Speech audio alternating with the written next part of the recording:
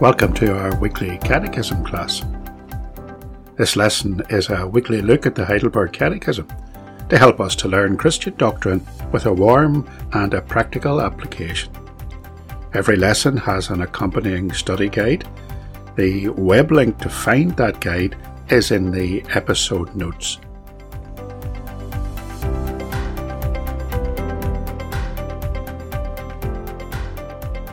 Now, let's start the class and learn the lessons. Welcome to our Catechism class. Today we're looking at Lord's Day 4, question 9-11 in the Heidelberg Catechism. And we have a Bible text as well for to read. And we're going to read from Hebrews chapter 9, verse 27 to verse 28. And it is appointed unto men once to die, but after this, the judgment. So Christ was once offered to bear the sins of many, and unto them that look for him shall he appear the second time without sin unto salvation. So in this lesson, we're looking at excuses that people think that they might make on Judgment Day, and we're seeing why all the excuses of men and women will be utterly useless. But before we do that, let's do a quick recap on what we've already learned from the Catechism. We've learned that in order to be content in life and comforted in death, we must know three things. We must appreciate the depth of our sin and the misery that it brings us. We must understand then the greatness of our salvation, and we must know the proper response and gratitude to what God has done in saving us. Let's think of the first of those, for that's what we've covered in our last three lessons. How do we know that we are sinners? We know that from the law of God, which sets out the demands of God for those who want to have true fellowship with him. And that law we have broken. The law of God convicts our conscience of sin, so that we flee to Christ for mercy, who alone was able to fulfill the law for us. We learned then that men and women were not always so wicked and sinful, that they were created as righteous and holy, male and female, in the image of God, and were innocent of any sin, even sinful thoughts. It was when Adam and Eve disobeyed God that they brought sin into the world, and death through sin. And the image of God in us then was distorted and was destroyed. The only way that image could be restored was by being made completely over again, totally remade, recreated, which Jesus called being born again. Being born again is the work of the Holy Spirit, who without any aid whatsoever from us regenerates us, brings us spiritual life instead of death, and makes us fit to enter into paradise with our Creator. But now we must go a step further, and we must see the ultimate end of man, who one day will stand before God and give account of his works done in this life. And as we know, all of our works, even our most righteous works, fall short of God's standards and condemn us deservedly to the lake of fire. It's that judgment that we want to learn a little bit about today, or rather instead, some of the ideas that people have that stops them from preparing to meet their God. Some common misconceptions. I'm Bob McAvoy, and this is the Semper Reformata podcast.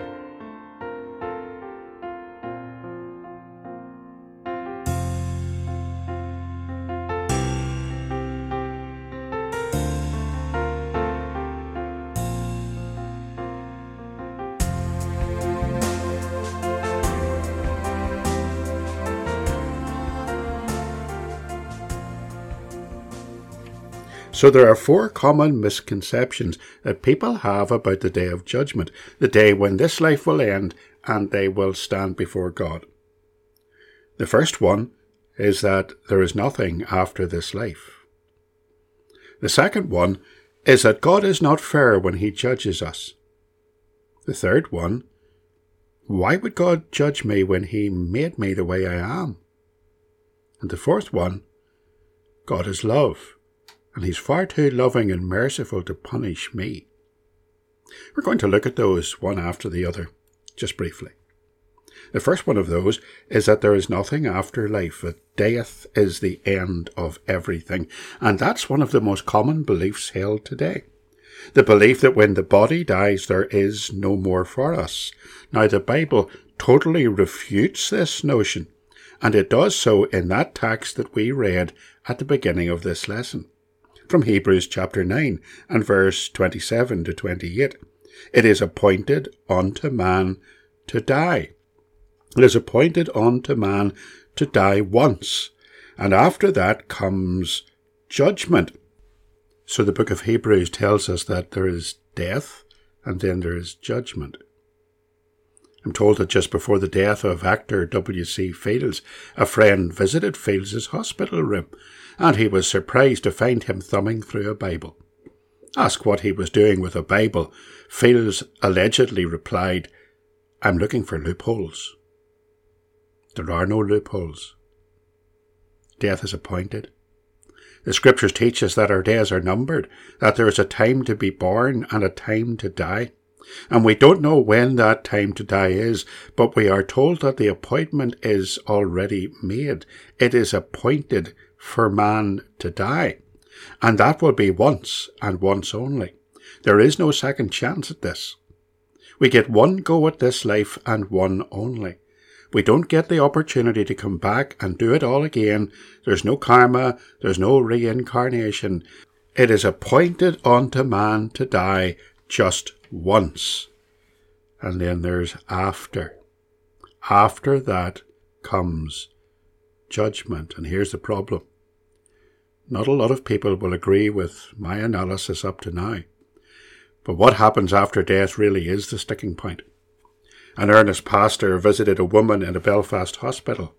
She had a terminal illness and she'd been told that she would soon be at the end of her life.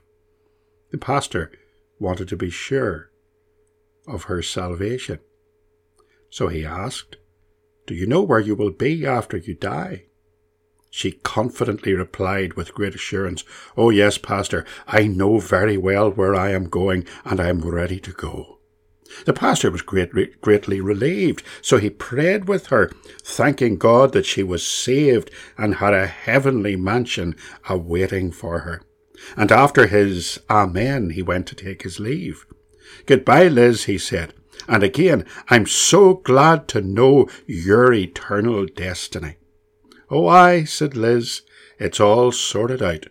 I'm going up to Roselawn, the local cemetery."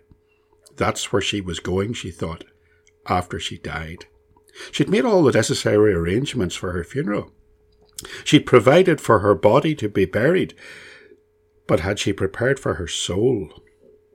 So Hebrews makes it abundantly clear that there is a time, an appointment already made for each one of us, when we will depart from this world for the very last time, and we will stand before God in judgment. It's described for us in Revelation chapter 11, where we read the account of the great white throne. It would be worth spending some time to read that chapter and to see once again what that will involve.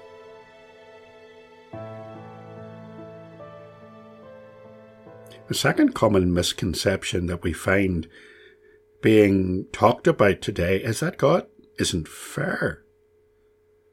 The Heidelberg Catechism question 9 asked, "But does not God do man an injustice by requiring in his law what man cannot do?" The answer we must give to that is no, for God so created man that he was able to do it, but man, at the instigation of the devil, in deliberate disobedience, robbed himself and all his descendants of these gifts. The actor Stephen Fry is an atheist and a skeptic, apparently. Some time ago he was interviewed by the Irish TV personality Mr. Gay Byrne about his views on God and eternity, And he was asked what he would say when he died, what he would say to God. His reply was typical of an atheist or a skeptic.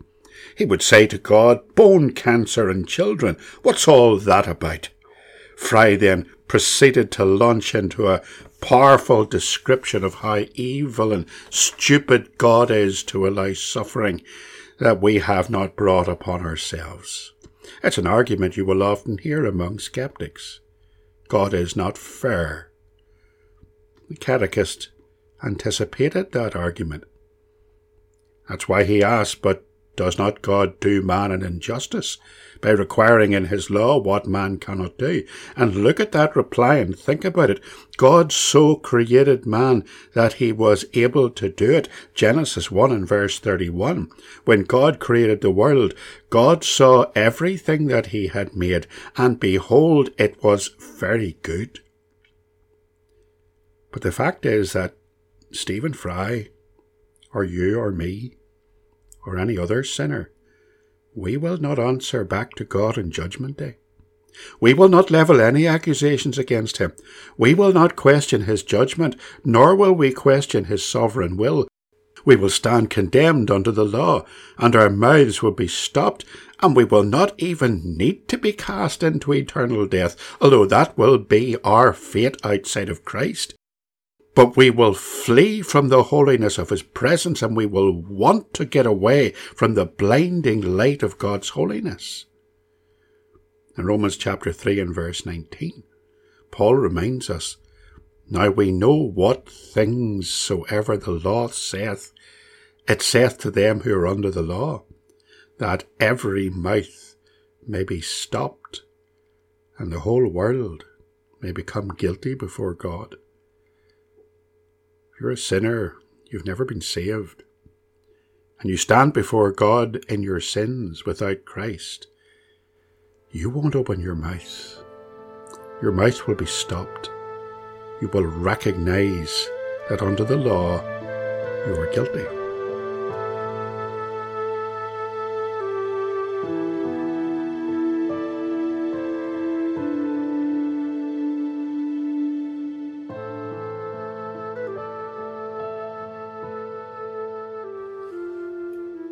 But here's another frequent excuse. Why would God judge me or punish me for my sins when God created me just as I am? And God, after all, loves us just the way we are, doesn't he? Such reasoning renders the death of Jesus on the cross as totally pointless. What was the point of Jesus dying for our sins if God accepts us just as we are? Because we're all born as sinners, and there are no exceptions, and we all need to be saved, and saved by grace alone. It's not God's fault, it's ours. The Catechism says, "But man, at the instigation of the devil," John chapter 8 and verse 44, "you are of your father the devil, and your will is to do your father's desires." Man, at the instigation of the devil, in deliberate disobedience, Genesis chapter 3 and verse 6, "The woman saw that the tree was good for food, and that it was a delight to the eyes, and that the tree was to be desired to make one wise. She took of its fruit and ate, and she also gave some to her husband who was with her, and he ate." Man, at the instigation of the devil in deliberate disobedience, robbed himself and all his descendants of these gifts. Romans chapter 5 and verse 12, "Therefore, just as sin came into the world through one man, and death through sin, and so death spread to all men because all have sinned." You see, we sin because we are sinners. The Catechism said God is terribly displeased with our original sin, as well as our actual sins. Therefore he will punish them by a just judgment both now and eternally. Romans chapter 1 and verse 18. "For the wrath of God is revealed from heaven against all ungodliness and unrighteousness of men, who by their unrighteousness suppress the truth." And what is God's standard for judgment on that day? As he has declared, "Cursed is everyone who does not continue to do everything written in the book of the law." Galatians 3 and verse 10. God made me like this is no excuse on Judgment Day. Originally, God made us perfect. He made us innocent in the Garden of Eden. What made us like this is sin, the sinful nature that we've inherited from our first parents and the actual sins that we commit every day. Question 10, will God allow such disobedience and apostasy to go unpunished? The answer is certainly not. He is terribly displeased with our original sin as well as our actual sins. Therefore he will punish them by a just judgment both now and eternally, as he has declared. We need to be born again. We need to be regenerated. We need new life. We need to be born from above if we're ever going to have any hope of entering our eternal rest in heaven.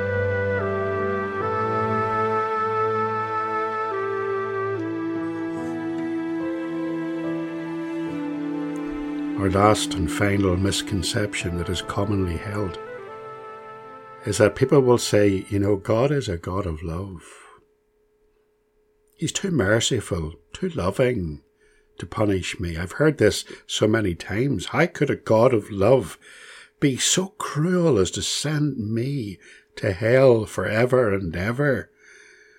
Read our text again and learn from it that Christ has come to offer you his love in mercy and forgiveness. Verse 28 in Hebrews chapter 9 tells us that Christ, having been offered once to bear the sins of many, will appear a second time. And when he appears the second time, he will come not to deal with sin. He's already done that. He'll come to save those who are eagerly waiting for him.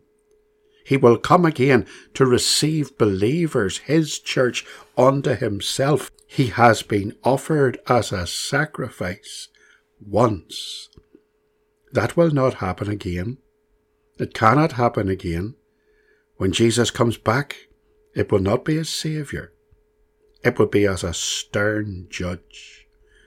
The Catechism in question 11 asks, but is God not also merciful? The answer is God is indeed merciful, but he is also just. His justice requires that sin committed against the most high majesty of God also be punished with the most severe, that is, with everlasting punishment of both body and soul. God is merciful. Psalm 103 verse 8 to 9 reminds us that the Lord is merciful and gracious, slow to anger, and abounding in steadfast love. But the punishment must fit the crime. Hebrews 10 and verse 30. For we know him who saith, vengeance is mine, I will repay, and again the Lord will judge his people. It is a fearful thing to fall into the hands of the living God. God is just, and he will not demand that punishment be applied twice. He has sent his Son to the cross, who has borne our punishment. And for those of us who know him and love him and trust him and have repented of our sins, God has placed the punishment due for our sins upon his sinless Son. He will not demand that punishment be applied twice, and we are set free. So yes, we have a merciful God, but that mercy was extended to us at Calvary, where Jesus died on the cross for sinners. If we reject the cross, we have rejected his mercy, and we have no right to stand and plead God's mercy when it is too late, when we are standing before the judgment throne and the probationary period of this life has ended.